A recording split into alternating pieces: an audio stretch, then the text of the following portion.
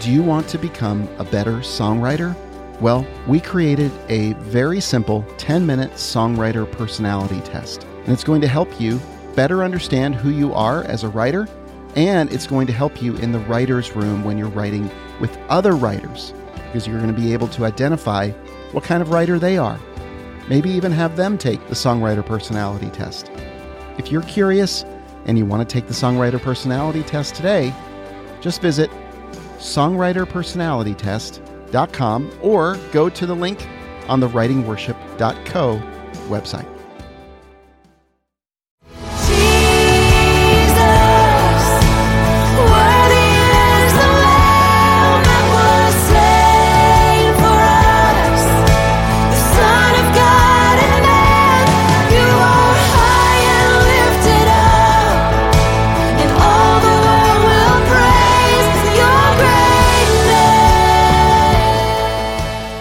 This is Mary Beth and Chrissy.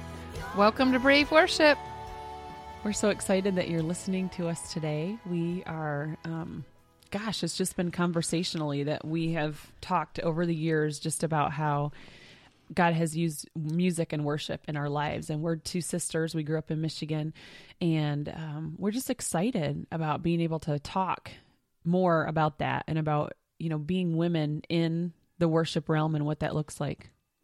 Yeah, so we grew up on a farm out in the middle of nowhere, and it was really fun. We had emus sometimes. True. Pigs. Cows, yeah, ducks, geese, other animals that we had a lot of fun with. But honestly, I think that our upbringing gave us a lot of open space for creativity. Mm-hmm. We didn't watch a lot of TV. In fact, the two of us drug our TV out at one point. You remember that? Yeah. One of those big ones that you put a TV on top of.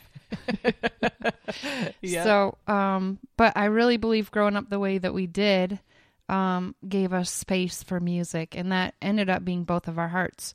So, Mary Beth, why don't you start and tell us a little bit about your music career up to this point? Yeah, sure. So, I started singing first, I guess, as a kid, which both of us did, and did a lot with choral music, did a lot with even music ministry, even in junior high and high school, and then went on to college and got a degree in voice performance. But I also, I always knew there was this ministry element that I didn't want to miss out on. And so I did a double major so that I could add that ministry element in there. And I was kind of torn between continuing to go the classical music route or this thing that was kind of developing in my church world with my music, that what we kind of know now as worship leading. Mm-hmm. And back then it wasn't like it was that long ago. We're so young still. I mean, we're super young, but it was just different. There wasn't that. There was worship pastors, there was choir directors. Mm-hmm. There was modern worship was starting to take shape, I think, kind of the worship music or worship movement, if you will. And I had gotten to be a part of that at a great church with a really good mentor and a great band, lots of studio musicians, and also lots of people that I got to see that were passionate about worship. Very passionate. And so for me, I was kind of stuck between those two worlds. I had this classical music side that I loved, and I was considering going into opera or just continuing my education with that. And then there was this ministry side. And so coming out of college for me, I had to make that decision. Am I going to, go right into my master's and continue developing my instrument, or am I going to take a ministry position? And God really made it very clear that I was supposed to take this ministry position that came up. And so I did. I was, 21 years old when I started interviewing with them, and I had no idea what I was doing. I had led worship some, I had chosen songs and had a great internship, but I really jumped into it not knowing a lot other than I couldn't wait for people to experience what I had experienced in worship. And so I started there at 22 years old, and right away they called me a pastor and eventually ended up ordaining me. And it was just this crazy concept when I remember going into Family Christian Store and those kind of places, and they would ask me for my ID card, so that I could get a discount, and they would never believe me that it was me, that I was the pastor, oh, you're the pastor's wife, or, you're the pastor's daughter at the time. But it was me. So I found myself in this place where I really wasn't qualified, but God put me in this position, which I was able to grow into over time. And so, that was, I guess, almost 15 years ago now. And so I've spent a lot of time, not just developing as a worship leader, but as a leader with people and growing teams and leading adults. And one of the things I had to figure out really early on was that kind of fake it till you make it sort of mentality, where here I am, a 22-year-old woman walking in with a room full of usually men, mostly in a band, and stepping up to the plate and leading them, with strength and with confidence, and not being afraid to exert my opinion or to gather them and lead them into a place and take the culture that was there and slowly grow together into a culture that's just really cool that people can't live without, a family and a ministry that can move forward. And so those are the things I'm passionate about, just seeing the local church, create these atmospheres where musicians feel like they can use their gifts and they can bless the church, but they can also be a part of the body at large, and folding in with their gifts. So that's what I love about it. Well, and I can say, as your older sister, I'm 6 years older than you, that from the beginning you were a leader and you always knew what you thought. You had your opinion, and it didn't matter what anybody else thought. You knew what you felt and you knew what you thought. And so I think that has really served you well in leadership roles where you've had to, kind of gather people and you've had to lead them one way. And so from the time you were tiny, you had that gift. So it's been fun to watch it grow up, and it's served you well. You've served many people well. Thank you. Yeah. How about you? Well, I started singing like you. We both did when we were tiny, but writing songs at age 5 when our grandmother passed away. She taught me, you didn't get to meet her, but she taught me my very first few things on piano. She played totally by ear, amazing. Her dog would sit on the piano and sing with her when she played, and I loved it, and I would go to her house, and that's all I wanted to do. And so she taught me a few things. When she died, I started writing songs, and it felt like, in some weird way, like that music torch was passed. And then, I did college and got to study songwriting under Gloria Gaither, but, moved to Nashville with the hopes of an artist's career at the time. Worship, this was in that same era you were saying, like I studied classical, but there was not really an option for worship, or I probably would have gone that route at the time. But, went through many obstacles, and some of which we'll share later on this podcast, but of being in town, it's a very competitive world here, and I'm not really a competitor per se. It's a competitive world in a lot of ways, but even as far as being a female and being in town, it's another thing. So it's a whole nother thing. So went through a lot of different experiences, was faced with challenges of, illness, Lyme disease.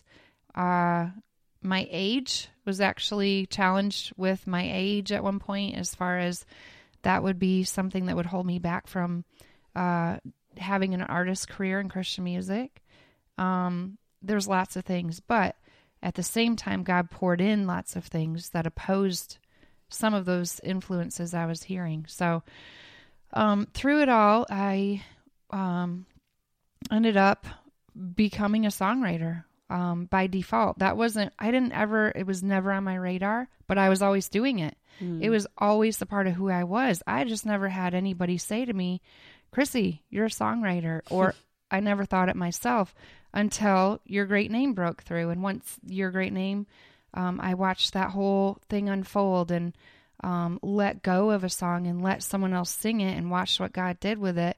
It was like just a light came on in my brain, and I realized for the first time after being in town for 15 years, you would have thought it would have hit me sooner. But, I am not really a performer by nature. I want to stay home with my kids. And that God could use my heart in songs, and the songs could do the traveling. That I didn't have to do that, but he could still use me. And when all that realization came to me real through that experience, I basically discovered I was a songwriter. So I've been writing since I was 5. I'm not going to tell you how old I am now. No telling. But yeah, it's been a beautiful journey. I'm really thankful. We've got 3 kids, and Mary Beth, you have 3 kids.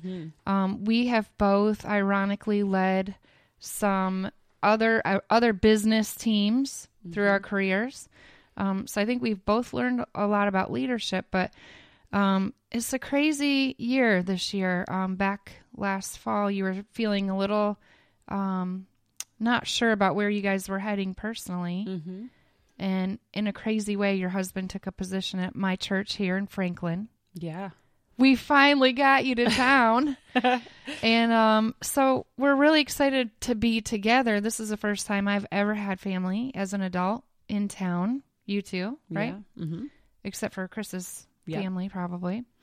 But that brings us to where we are here. And so we just have this heart. We see a gap today in churches in America.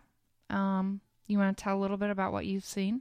Yeah, I think there's a shortage in general of people that will step up to the plate and really take on leadership in the worship world, you know? And I think some of that sometimes is due to the fact that there are some great women that are in a place where they can do that with some great leadership. But sometimes people don't even think about that as an option. You know, if you just for the fun of it, you go through worship leader or worship pastor listings online and all of the pronouns are him, you know, throughout the whole thing. And this, I mean, I'm not trying to make this whole thing about, about just, you know, the shortage of women, but in general, I don't even think that people always just in their mind think that there might be a woman out here with these great leadership skills that can get her arms around this ministry, you know, that's not just going to be a soloist or be featured on one song or step up to the plate at one song, you know, and do a great job, but somebody who can actually help to organize this and to utilize volunteers to the best of their abilities. And it's, honestly, that part of the job is such an intricate, part that, I don't know, it's like an art form, just trying to marry all these gifts and all these people and plug them in so that they can function the best together, so that they have excellence in what they're bringing, but you're also using people that have a heart for worship, you know, and a heart for God. And so that's the need that I see. I think that people need to step up to the plate. I think guys that are in ministry roles need to recognize the women that are out there that have gifts. I think there's some guys that might be listening right now that maybe you're that person that needs to step up to the plate, you know, that God's calling you to that, and you're afraid for whatever reason to just grab a hold of it and go. And so I'm just definitely seeing it. I'm seeing a shortage of worship leaders in general, that are willing to really enter into that role and not just show up on a Sunday morning and be that worship artist, but really get in with the people, you know? Yeah. And we realize that sometimes it's an awkward position for men that are worship leaders to be in, to be mentoring women underneath them in their congregation. And that's part of the need that we see and hopefully part of the need that we're going to help fulfill. Oh my gosh. Yeah. And, you know, from my perspective, from a writer's perspective, being here in Nashville the last 20 years, I can definitely see like a favor on radio right now towards male voices. And then even in the writing world, a lot of times it's more dominated by males than by females. And, you know, some of that is just career driven. Some of that is these women are having babies and then they're staying home with their babies. But what I want to say to women is we need you.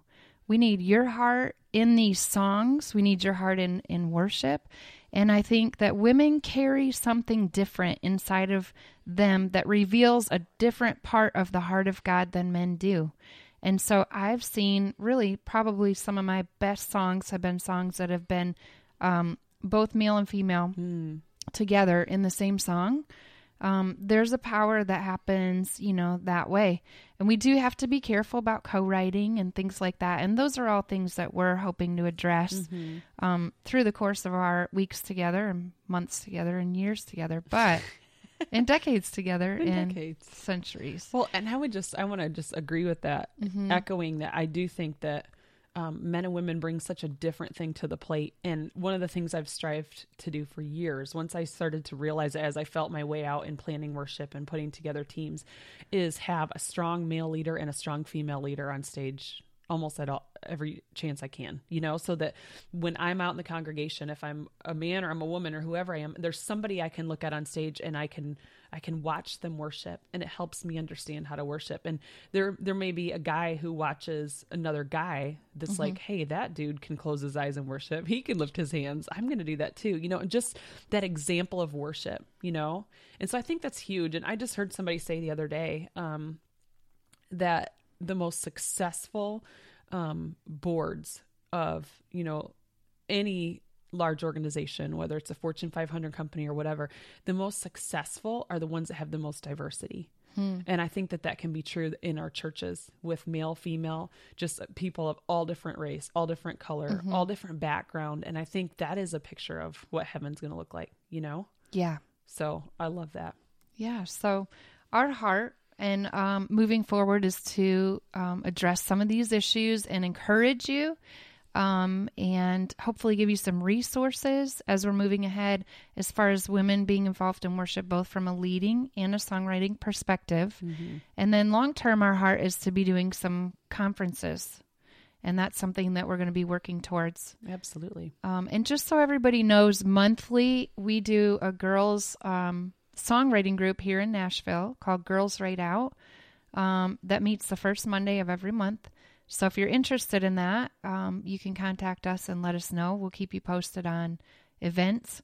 But we've been doing things locally here for about 4 years, actually probably closer to 5 now, years, as far as praying, mentoring, speaking into other women in the songwriting world. And now we're so excited to do both the writing mentoring and then also the worship leading mentoring. So absolutely, we are looking forward to this journey with you all.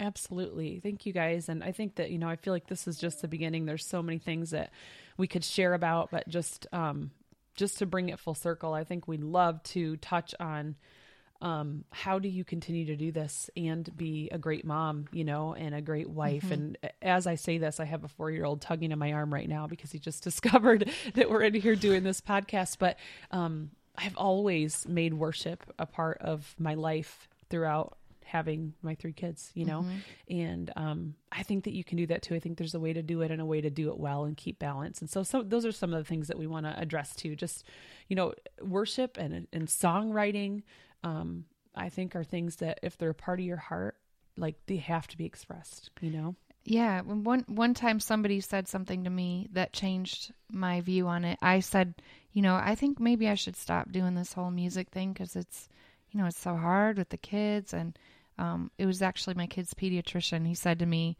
Chrissy, if you don't follow your dreams, you're not going to teach your children how to follow their dreams.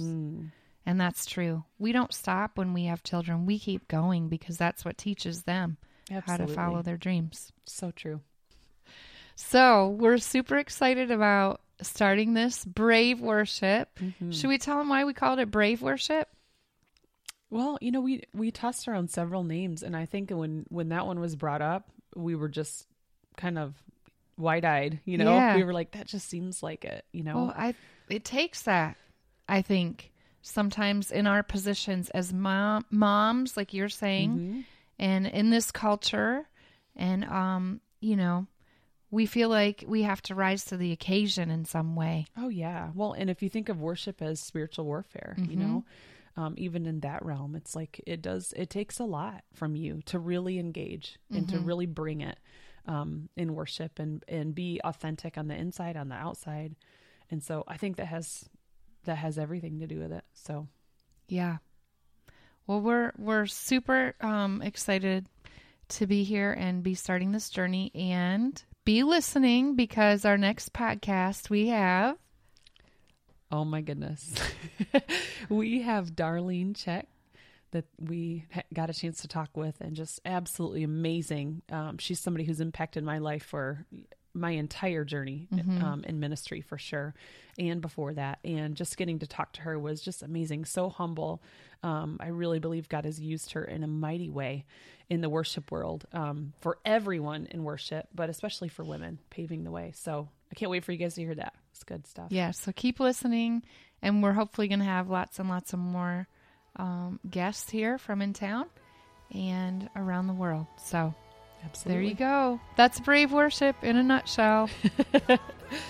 Thanks, guys. See you next week.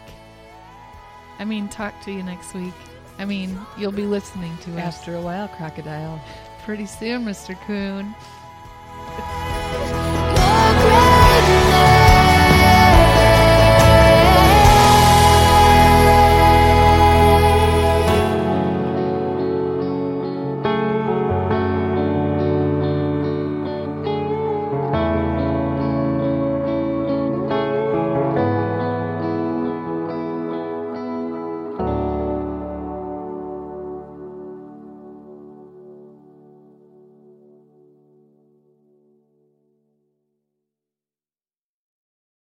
The times I've grown most as a songwriter are the times I've had mentors showing me the way.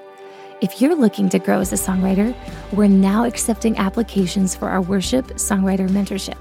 Now, it's available only a few times each year. The Worship Songwriter Mentorship is a songwriting intensive that will help you craft impactful worship songs. It's a course created by Dove Award-winning and Grammy-nominated, drumroll here please, our founder, pro songwriter Chrissy Nordoff. It's a small group community, and it's led by other songwriters over the course of 9 weeks. It's an intensive course and a small group co-writing environment, and that means you'll be added to a special group of about 12 writers, give or take. Each group is led by experienced songwriters, some of them my dear, dear friends, and I've even gotten to lead a group or two. Rachel here, by the way. We love the church, and we love to champion fellow worship songwriters just like yourself. In this mentorship, you'll learn how to write songs for you and your congregation.